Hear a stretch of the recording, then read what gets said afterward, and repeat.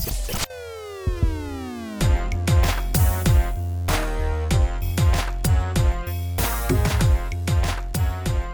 going on, everybody? Welcome to episode 117 of the Core Consult RX podcast. Cole, what's going on, man? Nothing much, man. It feels like fall outside. It's amazing. Down here in the South, at least. Yes, it's amazing. I've been waiting for this moment for the last, 6 months. 6 months? Yeah, it's been brutally hot. I saw a meme, and it was listing like the 12 seasons of South Carolina, and where we are right now, it was like, you are here, fall's fall. And then it was like second summer and then actual fall. I know. It's like, yeah, that feels about right. I'm hoping it doesn't start getting super hot again. It's going to get back in the 80s, but I mean, yeah, 80s are nice, man. I can deal with 80s. I can do 80s. I'm not a fan of the 110 heat index. We don't like that. Yeah, especially when you have to wear long sleeve, like button up to work. Yeah. Yeah, it's brutal. And a long coat or whatever. Well, you don't really wear a coat, but I have to wear a coat. My chair wears my coat most of the time. He rocks it really well. But yeah, man. So today we are going to kind of continue on our women's health topics that we had started a little bit ago. And we're going to go through a couple more of those, just some quick reviews. So today we'll cover PCOS, dysmenorrhea, and then looking at like some PMS, PMDD, and just kind of summarize those. So we'll touch on all of them. Obviously, we won't go super in depth with all three, but we'll kind of go through them so that we can, give some background information, and then we can go back through them later on more in depth. Right. So yeah, we're actually going to finish something we said we started. So this is good. Well, you didn't do it in the following episode, but 2 episodes later, I think that's a pretty good timeline. Yeah, it's better than we've done before. I think so. I think we did like hypothyroidism, and I don't even know if we ever finished with hyperthyroidism. I'm going to have to look. Yeah, I have no clue. We should. I don't remember. I don't recall either. But yeah, we're actually going to do it. So PCOS first today. And PCOS can be a big topic, especially if you get into infertility and some of the new data that's come out with that. So we're not going to go too in depth on that today, but I have a feeling we'll follow up with that at some point. So for today, we're just going to give an overview of what it is, and some treatments and lifestyle modifications that can be done to mitigate the problems with it. So PCOS is polycystic ovary syndrome. It's in reproductive age women. It's one of the most common causes of abnormal uterine bleeding associated with ovulatory dysfunction. So going along with the heavy menstrual bleeding and the amenorrhea that we did in the previous episode, and then the dysmenorrhea and the PMS that we'll go through today. So symptoms could be amenorrhea. So we listed it as one of those causes of amenorrhea. Oligomenorrhea, which would be overly frequent menstrual cycles, like if it's not following that 21 to 35 day range and they're happening too often. Intermenstrual bleeding and heavy menstrual bleeding, which we went through in the last podcast. PCOS can be associated with all of those. It's a disorder of androgen excess. It's accompanied by ovulatory dysfunction and or polycystic ovarian morphology. So this will be more evident when we talk about some things that you'll see in someone who has PCOS, but it's definitely not an uncommon syndrome, and you probably know somebody who have had it. It's often accompanied by insulin resistance because it's sometimes associated with obesity or a patient who's overweight. So risk factors would be metabolic syndrome, type 2 diabetes, dyslipidemia, and hypertension as well. So you mentioned some of the symptoms, like the absence of menses, but some of the signs also, because we're dealing with a androgen excess, some of those androgenic type signs and symptoms also will show up. So besides obesity, we got to think about things like acne, excessive hair growth, and some of those other just androgenic, like classic androgenic effects. So for instance, like with acne, androgen we know is anything with an androgenic activity, whether it's testosterone or anything else, is going to increase sebum production. So the increased sebum production, you have a better chance of kind of clogging one of those hair follicles, giving if it's acne, bacteria caused acne, then you're going to have more sebum for that to kind of live on, and better chance of kind of having that follicular keratinization rupture, if you will. I think that's the right terminology. But, sounds right to me. But so it's that excessive oily skin kind of thing. So there's lots of different ways that this can kind of manifest, but acne is a big one, especially this is usually in our younger. I say younger, 20, 30-year-old patients. Obviously, they don't want to be having acne breakouts and excessive hair growth and things like that. Pretty much things that a teenage boy goes through, but is unfortunately happening in a not necessarily teenage female. So you mentioned increased hair growth, possibly usually coarser hair than what might have been normal, as well as what unfortunately many men have to deal with. You can have hair loss as well. So you might have balding on the head, possible alopecia. So not ideal. So symptoms that people definitely do not want. So we have some ways that we can mitigate that. So from taking a lab, standpoint, we would want to do a pregnancy test, especially if they're presenting with things like amenorrhea. We would always start with a pregnancy test, make sure that patient's not pregnant. And then we would want to draw like a free and total testosterone level, fasting glucose, lipid panel, TSH, an estrogen level, things like that we would to kind of get a picture of what's going on. And then any other, random CMP, things like that. Yeah. But all the random labs. Yeah. The standard labs that we typically get. So that gives us a little bit better idea of kind of, especially if the steroids seem to be the steroid hormones seem to be a little out of whack. That's leading us more to kind of thinking PCOS. Yep. So as far as treatments, first, you're obviously going to address lifestyle modifications. So not all patients, obesity is not necessarily in all patients, but for patients who are obese, weight loss of 5 to 10% may result in improved menstrual regularity and ovulatory function. So that's something to discuss with patients if you feel like they're having these symptoms at the outset, possibly before you start one of the therapies. It's also associated with reduced hirsutism and the symptoms of that, increased insulin sensitivity in general, even for people without PCOS, and improved response to fertility treatments. So I mentioned PCOS can be a cause for infertility, and sometimes weight loss can aid with that. So as far as drug therapy, the combined hormonal contraceptive is going to be the first line treatment. It's going to be an estrogen plus a progestin. It increases sex hormone binding globulin, which binds androgens and reduces their circulating free concentration. So it's going to reduce your overall androgen concentration, and people will say help regulate menstruation or whatever they want to say, but decrease androgen concentration, which is going to overall help with the side effects that you're going to have from the hirsutism and PCOS in general. So the selected contraceptive should contain less than or equal to 35 micrograms of the estrogen, the ethinyl estradiol, and it should contain a progesterone that exhibits minimal androgenic side effects. So some progestins can be more androgenic than others. So one with minimal side effects would be like norgestimate or desogestrel, or one that can even be anti-androgenic like drospirenone. So, and one of the things to keep in mind with just drospirenone in particular is, and if you remember, we talked about contraception way back several episodes ago. Yep. And we mentioned that if the patient is having like bloating and things like that associated with their menstrual cycle, that making sure that you're switching them to a drospirenone containing oral contraceptive. And the reason for that is it's got almost like a potassium sparing diuretic effect.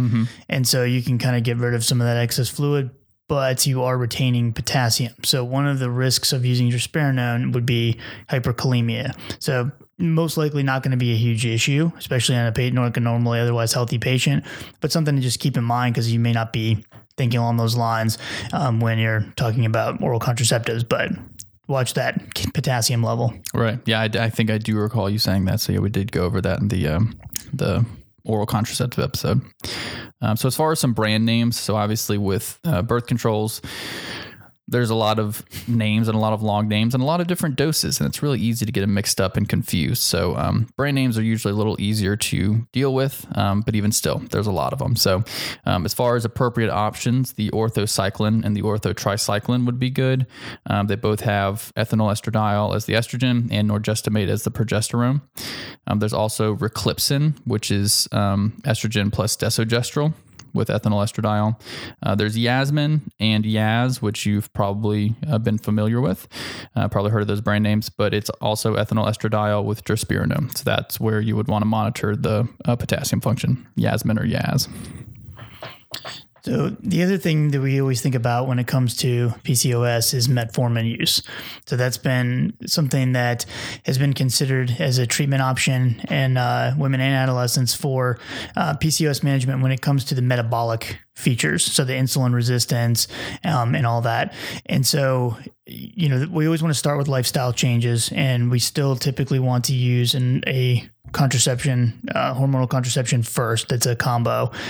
But if that is still, there's further issues happening. So there's more, still having some of those androgenic side effects. So like the alopecia or excessive hair growth or anything like that, then you can consider metformin as like an add-on to the oral contraceptive.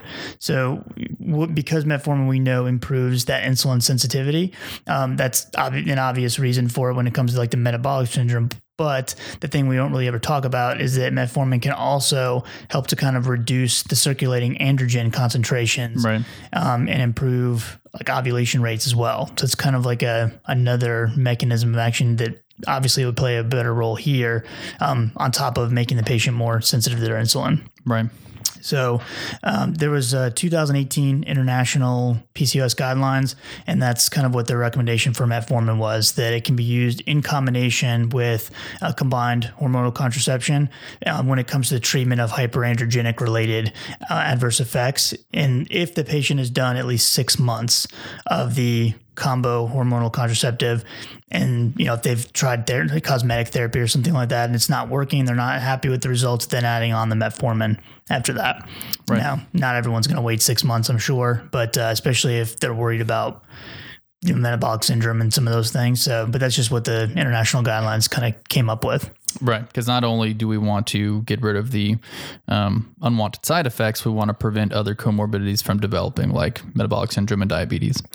So speaking of metformin, you've heard of metformin being used in PCOS probably, and even being used for fertility. So there's some new data that's come out as far as infertility with PCOS. Some of it questions the efficacy of metformin. We're not going to go too far in depth on that today, but I'll just mention some of the drugs that can be used for infertility in PCOS. Metformin in particular, they see increased pregnancy rates, but not necessarily an increase in live birth rate. So while it seems good, if you're not actually able to have live sustainable births at an increased rate, then isn't necessarily helping. So that's some of the stuff they've looked at. But they've also used clomiphene and letrozole, as well as gonadotropins, injectable gonadotropins, all for infertility and PCOS. They'll also use in vitro fertilization, and there's other procedures they can do, but those are kind of the three main drugs that you will see. There's actually a really good, it's one of those recurring live CEs that they have on freece.com. If you guys, for any of you who are members of that website, and they have a really good talk on infertility where the pharmacist works in women's health, and she goes through like in detail all the different options for in vitro and some of the different gonadotropin analogs and things like that. It's really good. So I definitely would encourage you to check that out if you need some CEs coming up. Nice. Yeah, actually, for the pharmacists who decided to push their licensing back because of the pandemic, at least in South Carolina, it was pushed back to September 30th. So coming up on that deadline if you decided to wait. Oh yeah. I'm going to have to renew my license here in a couple of days. Yeah. Because I was one of those pharmacists for sure. Though I do all my CE online, so I don't, I guess maybe it was for people who couldn't go to live CEs in person, possibly. They just pushed it back. But yeah, pushed back like, 6 months, 3 months, 6 months, 6 months.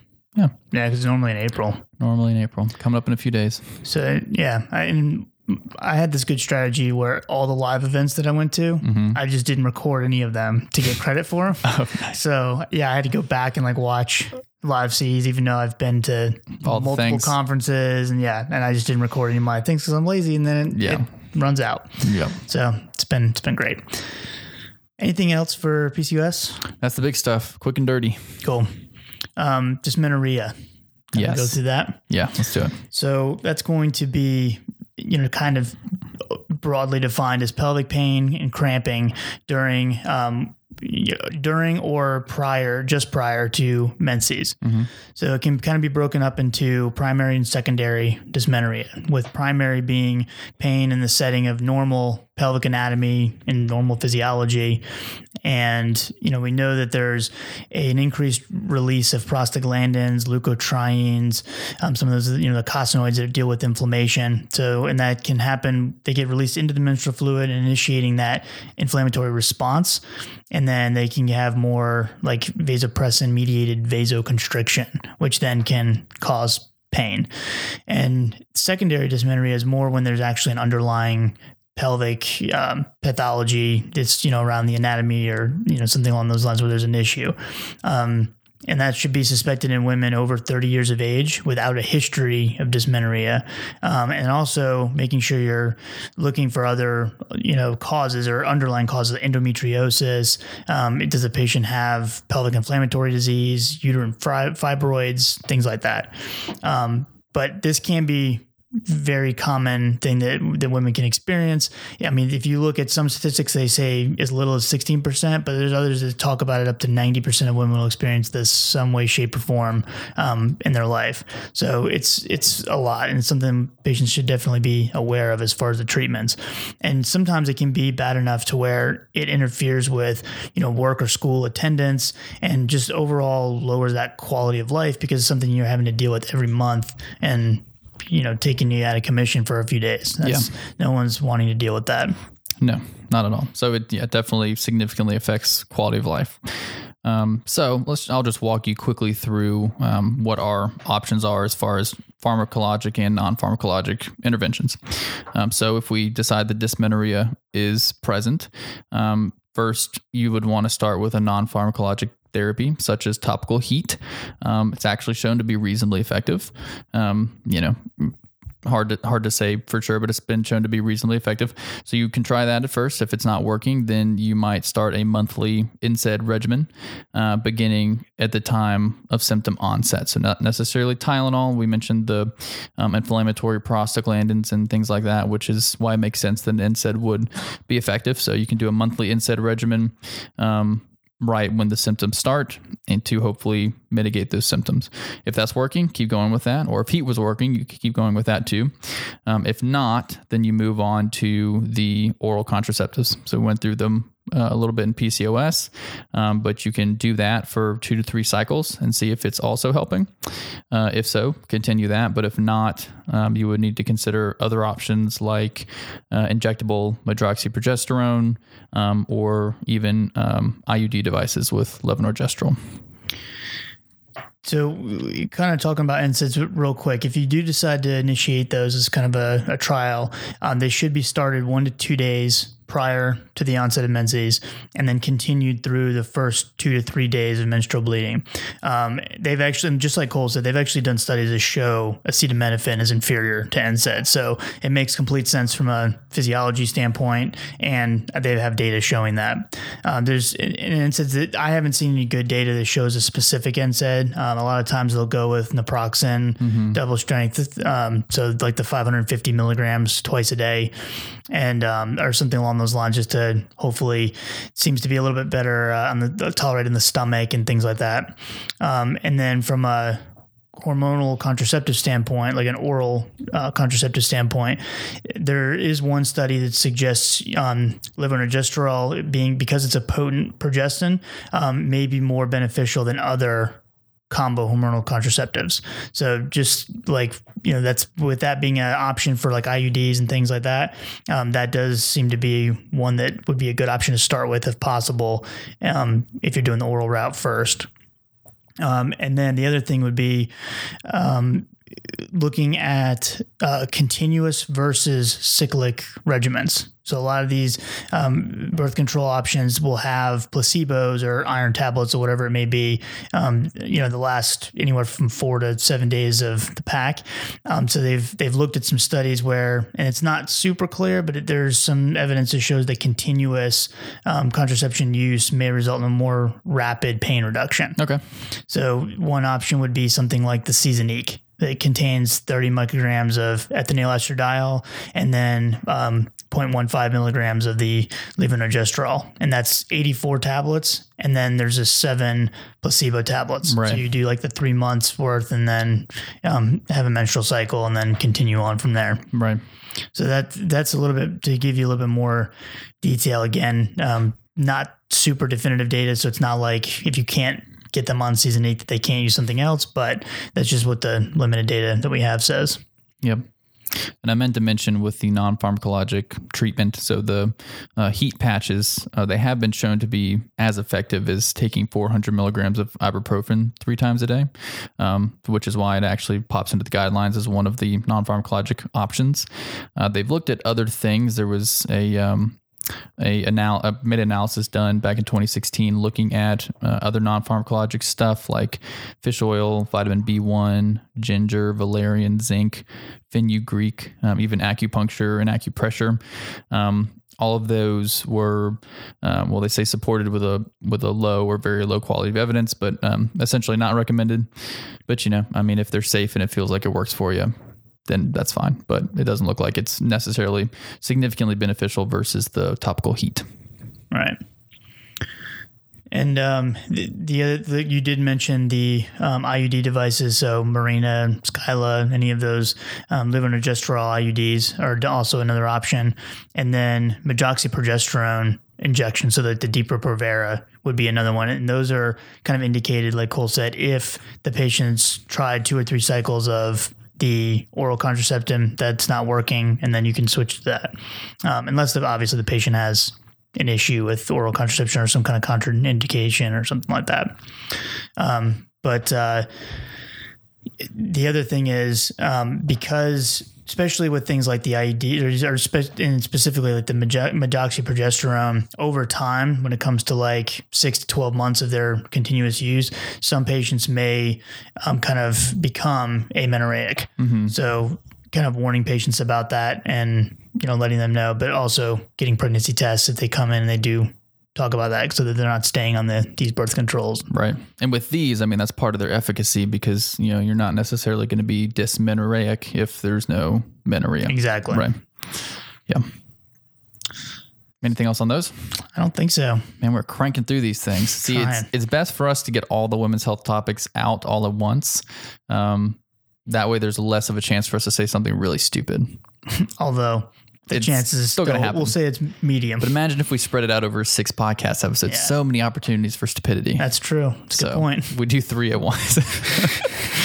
Oh, goodness. Okay. So we're moving on to premenstrual syndrome, PMS, and also premenstrual dysphoric disorder, PMDD. So what we got on those? So when it comes to, we'll start with PMS. So premenstrual syndrome, we're talking about, cyclic patterns of symptoms occurring in the last week of the menstrual cycle that resolve when the actual menstrual flow begins. So diagnosis requires typically at least one moderate to severe, either somatic or psychiatric symptom.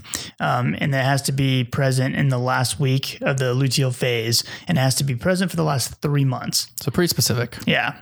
So to give you a couple examples. So somatic symptoms, we have things like abdominal bloating, breast swelling or tenderness, headache, muscle or joint pain, swelling of extremities, weight gain, those types of things. That would be somatic.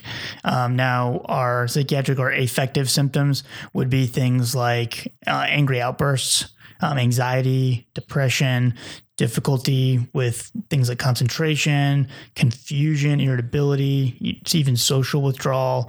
Any of those would be more like on the psychiatric, or they also refer to as affective symptoms to kind of watch out for. So any one of either of those symptoms, and that has to be present for that last week, and then also has to be present for 3 months in a row prior to the appointment kind of thing before you can call it that. So just one. I mean, that's a pretty easy. Right. I mean, it's pretty easy. Headache. I mean, come on, headache once for 3 months. So it's pretty easy to get this diagnosis. So the PMDD is a little bit different. So some people have that, and it's only different in that it's more severe. So it's the same exact symptoms. So it's diagnosed with the same exact symptoms that Mike just listed. You just have to have 5 of those. So at least 5 symptoms are present in the last week prior to the onset of menses, so similar to PMS, in the majority of menstrual cycles. And these symptoms improve within a few days after the onset of menses. So they want to make sure that it's associated with menses and not another underlying disorder. So they can't be attributable to substance abuse or another psychiatric disorder, and must affect the patient's normal daily functioning. So 5 of those symptoms. And one of them has to be an effective symptom. Yes. So not just the somatic one. Does have to be an effective symptom to be able to make that diagnosis. So, and like Cole said, that's the hard part, is making sure you're getting a full kind of patient history to make sure there's not underlying depression or something else going on that could be confused with that if you're going to make that diagnosis. Exactly. So non-pharmacological treatment. So some lifestyle modifications, certain things that you can kind of encourage the patient to do would be to minimize the intake of caffeine, refined sugar, decreasing sodium intake, and then increasing, exercise and physical activity like that. There some evidence that shows certain vitamins can help. So there's things like vitamin B6, calcium carbonate may help to reduce some of the physical symptoms, but not great data there. And then one other thing that can help that we always think about when it comes to like behavioral health is cognitive behavioral therapy. So this not being a true behavioral health topic necessarily, we may kind of think about that, but there is studies that have shown that cognitive behavioral therapy when it comes to PMDD have actually been somewhat effective. But as far as like the frequency of how often they have to have those cognitive behavioral sessions or how long they should do those for, those have never really been defined. The studies have used different. I don't know too much about CBT. Do they use, I guess I know that they use different regimens, I guess, depending on what's going on, right? Like they give them certain things based on what they're having. I wonder who comes up with those. I'm sure I could look into that, right? Yeah, so I've talked to some counselors that do CBT, but I've never sat in on like one of the sessions. Yeah. So yeah, we'd have to bring in somebody to educate us. Yeah, that'd be a good topic. That'd be a good topic. Yeah, because everybody's like, yeah, do CBT. It's the best thing to do, but we're not going to tell you anything else about it. You just gotta do CBT, and then move on to drugs because that's more. It's like it's one of those diet and exercise things. Like, oh yeah, CBT. Now here's your drugs. Right, here's your drugs. So that's non-pharmacologic. As far as prescription options, SSRIs are actually first line. So we've gone over SSRIs a lot in previous podcasts, but I'll just list some for you: Prozac, Zoloft, Paxil, Celexa, and Lexapro. We've talked about side effects to be aware of, which include but are not limited to sexual dysfunction, weight gain. There is a discontinuation syndrome possibly associated. I'm trying to think of the serotonin syndrome. And there's obviously other things to be aware of when initiating, like possible increases in anxiety and stomach upset when you're starting. So things like that would be important to counsel a patient on, especially if they're younger. They've looked at dosing these either continuously for a patient or only during the luteal phase prior to menses, and it's illustrated similar efficacy between those two regimens. Decreased libido, which occurs at a higher rate with the continuous dosing. So I mentioned the sexual dysfunction. So it would be less if you just did it during that luteal phase. And one of the things that's kind of interesting is, you mentioned discontinuation syndrome, but one of the reasons why they test, the continuous or just during the luteal phase is because, and the thought is that the drugs are not getting to a high enough concentration for long enough to where you actually get the symptoms of discontinuation syndrome. I was wondering about that. So yeah, I guess because it's just like a few days time, if not a week. just doesn't get to steady state, and you don't have that. That's the thought process. Now there is some argument against that. I can imagine. I know some providers will prefer fluoxetine specifically. Long half-life. So yeah, and so fluoxetine, one of the active metabolites of it, so norfluoxetine, has a half-life of around 7 to 9 days. It's very long. So it's got like this built-in safe or self-taper that it can do. So that one, you're never worried about discontinuation syndrome for the most part. And so we really wouldn't have to worry about it here. The only issue is there was a large-scale meta-analysis that showed potential birth defects, whether it was atrial septal defects, right ventricular outflow tract obstruction, and a couple other things that they mentioned and again, this is direct from the study, saying that it can be 2 to 3.5 times more frequent when in patients who are using paroxetine or fluoxetine in early pregnancy. Yeah. That being said, if the patient's not trying to become pregnant using contraception as an IUD, then it's obviously not going to be a big deal. But if the patient is actively trying to become pregnant, and they're on these medications, I personally would think it's a better option to go with like sertraline or citalopram or escitalopram and, see how they do with either the cyclic or the continuous dosing of it. Yeah, I would say so. And to me, this is just another in a plethora of reasons not to use Paxil, even though it's still used all the time. Mm-hmm. There's just better options. But yeah, I mean, even if they're not actively trying, any woman who is able to become pregnant, so they're of childbearing age, which would be anyone having these types of symptoms, something to be aware of and at least something to warn them about, right? So yeah. Zoloft, Celexa, Lexapro are the options. So that's SSRIs. So there is an SNRI that you can possibly use that has shown some benefit, and that's Effexor, venlafaxine. So results in a 50% or greater improvement in symptoms. So that's pretty good. In about 60% of treated patients compared with only about 35% in the control group. So two things from that. One, significant placebo effect, which is interesting. Pretty much anytime we look at anything that involves SSRIs or SNRIs, there's always a significant placebo effect. But still, it did have a statistically greater benefit versus placebo with Effexor. And you'll see Effexor used for various other things like pain syndrome or and whatnot, but panic disorder. So yeah, some of these SNRIs have some broad uses that I don't think they really anticipated when they first created these. Also, the UC venlafaxine has some decent data with vasomotor symptoms in patients who are dealing with menopause. Okay, so it's like Pristiq. Yeah, well, that one is with venlafaxine specifically, not just venlafaxine. Right. But similar idea. Yeah, and I think they have some data with Pristiq as well. Yeah. But with venlafaxine specifically, if a patient has a contraindication to being on like estrogen or some hormone, then you can give that a shot, and it's been shown to decrease those vasomotor symptoms. So interesting. Yeah. So the other option obviously would be a oral contraceptive, and that's one of the things the patient's wanting and needing. FDA approved option would be Yaz, so ethinyl estradiol and drospirenone. That's been approved in premenstrual symptoms in women with PMDD.